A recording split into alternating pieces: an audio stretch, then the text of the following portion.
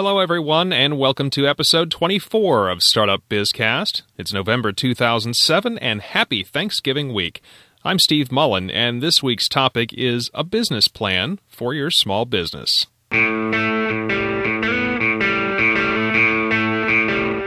Startup Bizcast is the small business podcast that's shorter than your coffee break.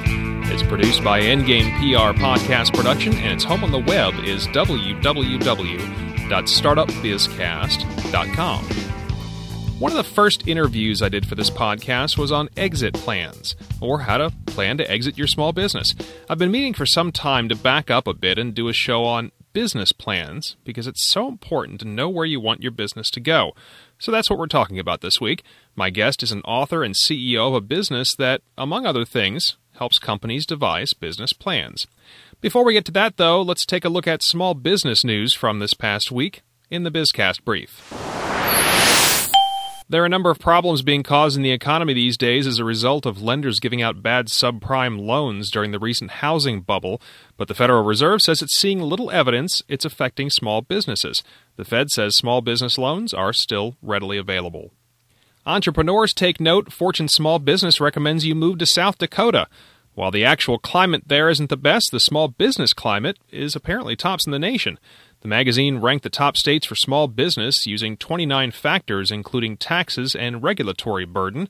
South Dakota came in first, primarily because it doesn't tax personal income, capital gains, corporate income, or corporate capital gains. Rounding out the top 10 in order are Nevada, Wyoming, Washington State, Florida, Michigan, Texas, South Carolina, Virginia, and Alabama. Dead last, Washington, D.C. So with Turkey Day upon us, it's time to think about what your company's going to do for your employees. Top of mind for workers is extra time off, of course. MSNBC did a story this week that gave a few examples of how companies are keeping people motivated and thinking about work during this time of year. Examples included holiday treats like food and candy, gift cards for coffee, slack dress policies, and even, well, just giving them extra work to keep them busy. So what's your company doing to keep employee minds from wandering? I want to know. Give me a call at 206-984-0860 or shoot me an email at info@startupbizcast.com. I'll give that contact information out again at the end of the episode, and be sure to let me know. More on these stories and more are available in this week's Small Business Recommended Reading on the Startup Bizcast blog. Time for this week's Startup Bizcast interview. You know, as small business owners, we sometimes get so busy doing the work that pays our bills that we don't take the time to plan. Having a business plan can help you see the big picture and know where you hope to take your business in the future. Joining us this week is Gary Harpst. He's CEO of a company called 6 Disciplines, which has devised a system to help small to mid-sized companies practice good fundamental business practices. Gary's also written a book called 6 Disciplines for Excellence, Building Small Businesses That Learn, Lead, and Last. One of the 6 disciplines is planning, and that's what we're going to talk about today. Gary Harpst, thanks for joining us on Startup Bizcast. Thank you, Steve. Now, first off, tell me about 6 Disciplines, the book and the business. Well, the book is a handbook that explains to small businesses the things they know they should do but don't get done. Think of it as a book that helps organizations plan and execute better. Does every business actually need a business plan? Is this something necessary for, say, companies that have no employees? Well, in terms of the size of the business, it really doesn't matter. Everyone should have some idea where they want to go. We call the first discipline decide what's important, and you really can't. Everything sits on top of making those decisions. What are the important elements of a business plan? What do you need to figure out before you start writing down the plan? Well, we have a process that's described in the book, and interestingly, most of our clients have in their mind a plan, but they haven't articulated it well enough that everybody in the organization understands it. So we have about 5 or 6 steps we go through to get the team of people in the room that are the leaders and draw out of them what's the mission and the values, the vision, the strategy of the company. And once they've done that, then we ask them to narrow down to maybe 5 key goals, 3 to 5 key goals. We call them vital few objectives. And that becomes, we do that in a retreat, and that becomes the foundation of then building short-term plans. And what do you do with a business owner who really just has no idea? They've started this business, but they just don't know where they want it to go. Well, that's not uncommon. A lot of times a business gets started with an idea, and then the business grows, and at some point maybe it tops out or starts to have some struggles, and so you kind of have to renew your vision. We have a series of exercises that we go through that really help. An example is we'll ask maybe 3 or 4 people that are in a room together that are the leaders of the business, what is it you want to have 10 years from now? What is it you want to do 10 years from now? Or what do you want to be 10 years from now?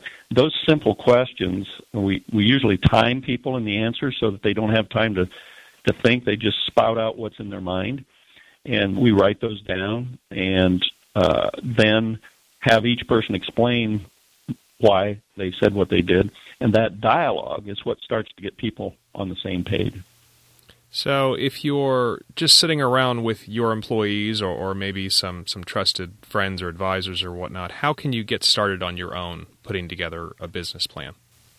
Well, the one thing I have found the most useful is to challenge leaders to see if they can come up with a strategy that can be expressed in 2 words. And this is a really interesting challenge. One of the words should convey what type of business you're in, and the other word should convey how you're trying to be different.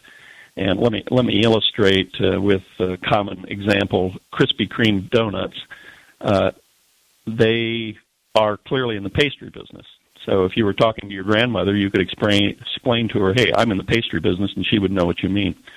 Now, the other part of the other word in Krispy Kreme's case, do you know the history of Krispy Kreme? I do, actually. I'm in the South. We know all about Krispy Kreme in the South. Yeah, so it all started with the sign in the window, kind of, with when the donuts were coming out of the fresh baked, and so hot or fresh was sort of their original positioning. So there's a case where expressing a strategy in 2 words, fresh donuts or hot donuts, one word tells you the business you're in, the other word tells you what you're focusing on to be different. So this is a lot harder than it sounds. Most organizations they can give you a paragraph about what they're all about, but they can't get it down to 2 key concepts. What industry are we in, and what is the thing that we are focusing on to be different? Well, it sounds like what you're doing is taking a business elevator speech, which was actually an episode I did 3 or 4 weeks ago, and you're condensing that down to the bare minimum. Is that correct? Yeah, I think you can think about it that way. One of the biggest challenges we find in explaining this to clients is that they think of it as a marketing slogan, something that would appear in their advertising. And it could, but really the purpose of this 2-word phrase is for the people inside the organization. And the reason is to guide every team member in what are we investing in, it gives them a bullseye to aim at. And the clearer and the shorter and more succinct those 2 words are, the better people are able to align around it.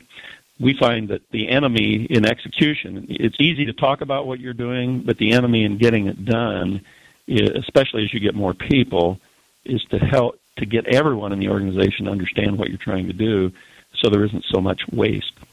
So you've whittled your business down to this short description.